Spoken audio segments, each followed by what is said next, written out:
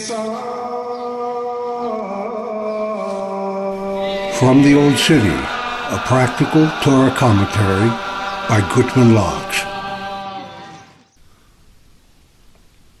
Genesis 18:1, Vayera.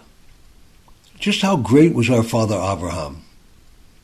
Hashem appeared to our forefathers, Abraham, Yitzchak, and Yaakov, 6 times, and later to the children of Israel another 6 times.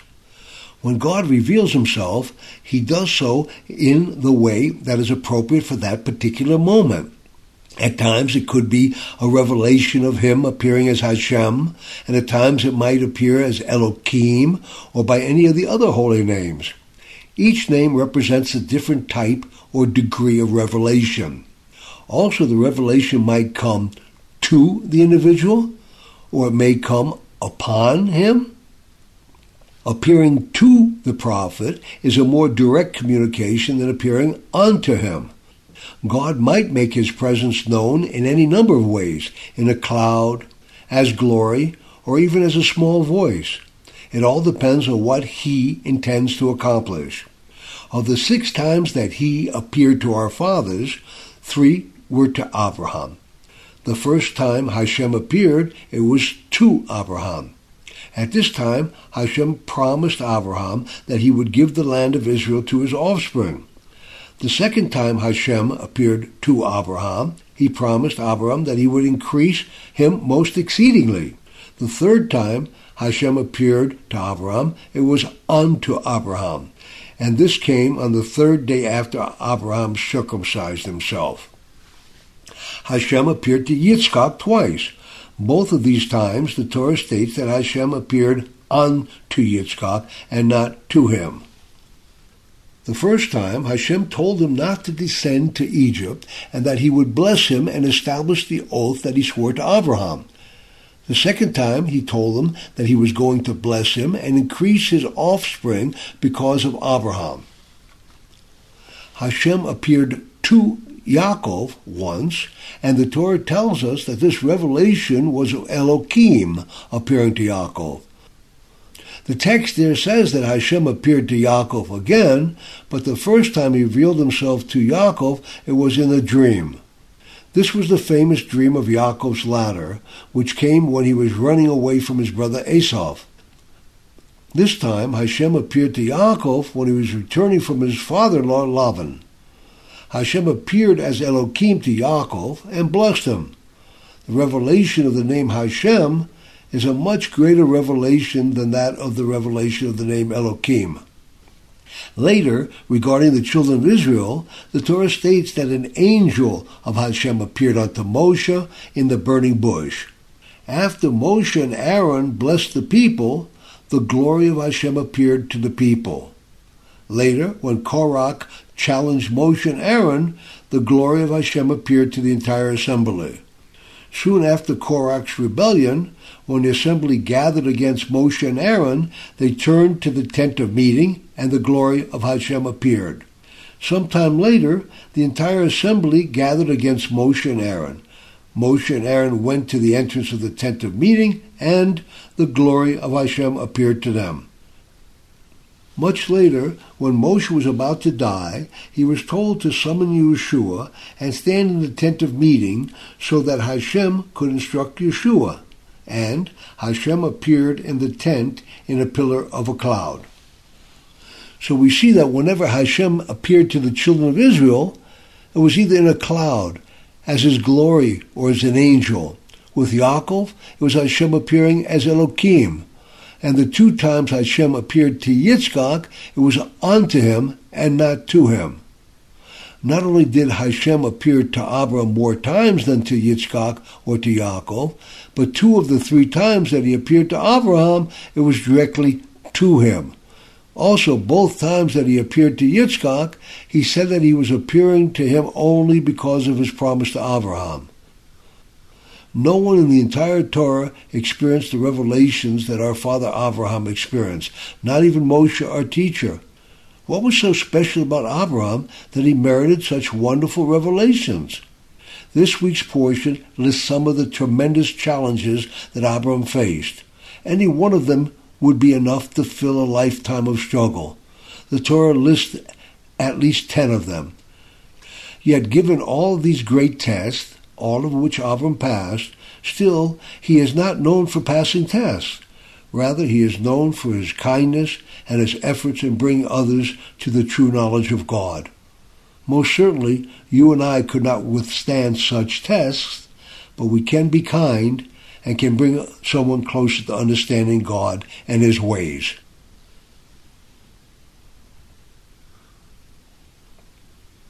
What do you want? In this week's Torah portion, we also learn one of the most important and practical lessons in life, how to get what we want. Everyone wants something. Sometimes we lack important, essential things throughout our entire lifetime. It might be better health, or an easier livelihood, to get married, or to have children. It could be anything. And even though we work hard to try to get these things, often they do not come. We pray for them time and time again. Sometimes we make tremendous efforts to get these things, but still they do not come. How can we get what we want? Avram and Sarah were the two most righteous people in the entire world, yet there was something they wanted desperately and could not get. Sarah was barren. She could not have children. She wanted a child more than anything else in the world, yet Hashem said no. Do you think that Abram prayed for Sarah? You bet he did. He prayed many times a day. Yet Hashem said no. Time and time again, Abram prayed for his wife Sarah. Everyone around them was having children. Even their slaves had children. But Sarah was barren. They prayed every day, year after year. But each time Hashem said no. Not only was Sarah's great desire for having a child driving their prayers, but Hashem also had promised Abraham that he and Sarah would have offspring who would inherit his blessings. He was told that their offspring would inherit the land of Israel, and yet they had no offspring to receive this blessing. All of his spiritual revelations throughout his lifetime were hanging on this one need. Still, Hashem said no. As time went on, Abram and Sarah became old, and by the way of nature could no longer have children. Seemingly, their great desire and Hashem's promise were not to be fulfilled. Then one day, Hashem said, yes, and miraculously Abram and Sarah had a son, whom they named Yitzchak. What was different about that day that Hashem chose to say yes? If you read the very line in the Torah that precedes, and Hashem remembered Sarah, you will see, and Abram prayed that Avimelech's household should be able to conceive. When Avimelech kidnapped Sarah, Hashem closed up all the wombs of the women in his household so no one would molest Sarah. When Avimelech freed Sarah unmolested, Hashem told Abram to pray for Avimelech's household so they should again be able to conceive. Now, why would Hashem have Abram pray for Avimelech's household? Hashem closed up those wombs. Let him open them up.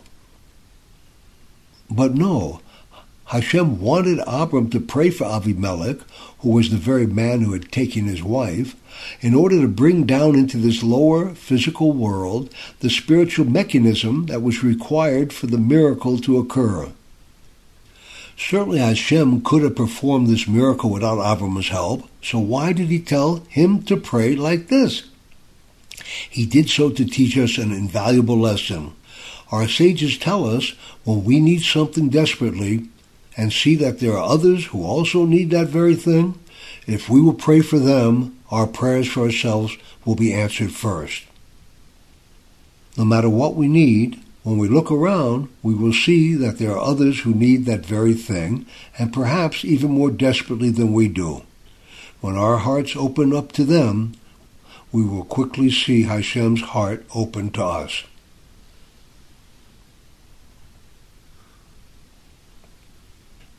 God provides. This week we also see a proof of the old adage, God provides the cure before he sends the disease. We read that Abram was told to take his beloved son Yitzchak and offer him up as a fire offering. Abram took the knife in his hand and was about to slaughter his beloved son, when a voice from heaven called out and told him not to harm his son. Abram looked up and saw a ram caught in the bushes by its horns. He took the ram and offered it up instead of his son. The Torah's lessons are for us. How is it that God provides the cure for us before he provides the disease? Many times the answer to our prayers comes in a manner that we are not expecting. So often we turn away from the very answer to our prayers. We have to train ourselves to look at what comes and try to understand why God is sending it. A few hours before the holiday of Shavuos, I walked by the Chabad house here in the Old City and saw an interesting-looking family.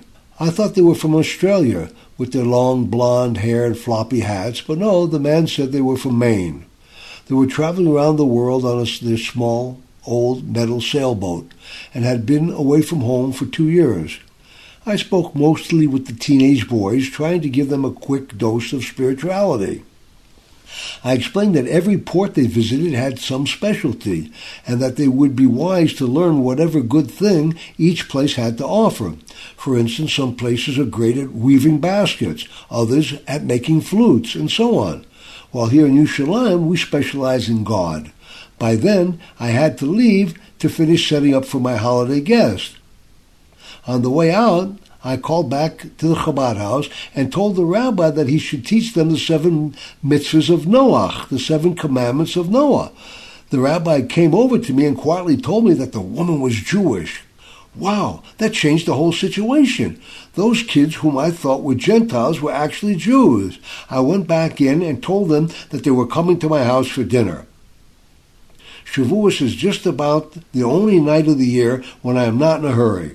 The custom is to stay up all night and learn, so there is no pressing reason to move things along quickly. They showed up for dinner, and we started what was going to be a long, enjoyable meal. But about 15 minutes into what was supposed to be a great time, my antique stove went nuts and started to buzz loudly. I had played with it during the day, trying to get it to work more quietly, and apparently I had inadvertently set the timer for the buzzer to go off just when we didn't need it. I tried to ignore the loud interruptions since there wasn't anything I can do about it. On holidays, we cannot unplug appliances to turn them off. The guest asked what that loud noise was. I said that the stove was going nuts. "Can't you do anything about it?" they asked. One of them said at least cover it with a pillow or something to muffle it. I covered it with a pillow and a blanket, but it didn't help at all. Yuck. Then I remembered that the captain of the sailboat wasn't Jewish. He had no holiday restrictions at all. "Captain," I called out, "come here, I have something for you." He happily came over, and I told him that if that black plug were to be pulled out of the wall, that horrible noise would stop. He was a smart guy and quickly took the hint and unplugged the stove. Thank God. That was probably the only time in all these years of living here in the Old City that I had a non-Jewish man in the house for Shavuos dinner. Look how nicely Hashem arranges things. He saw to it that we had someone here who could unplug the stove and let us have a peaceful holiday meal.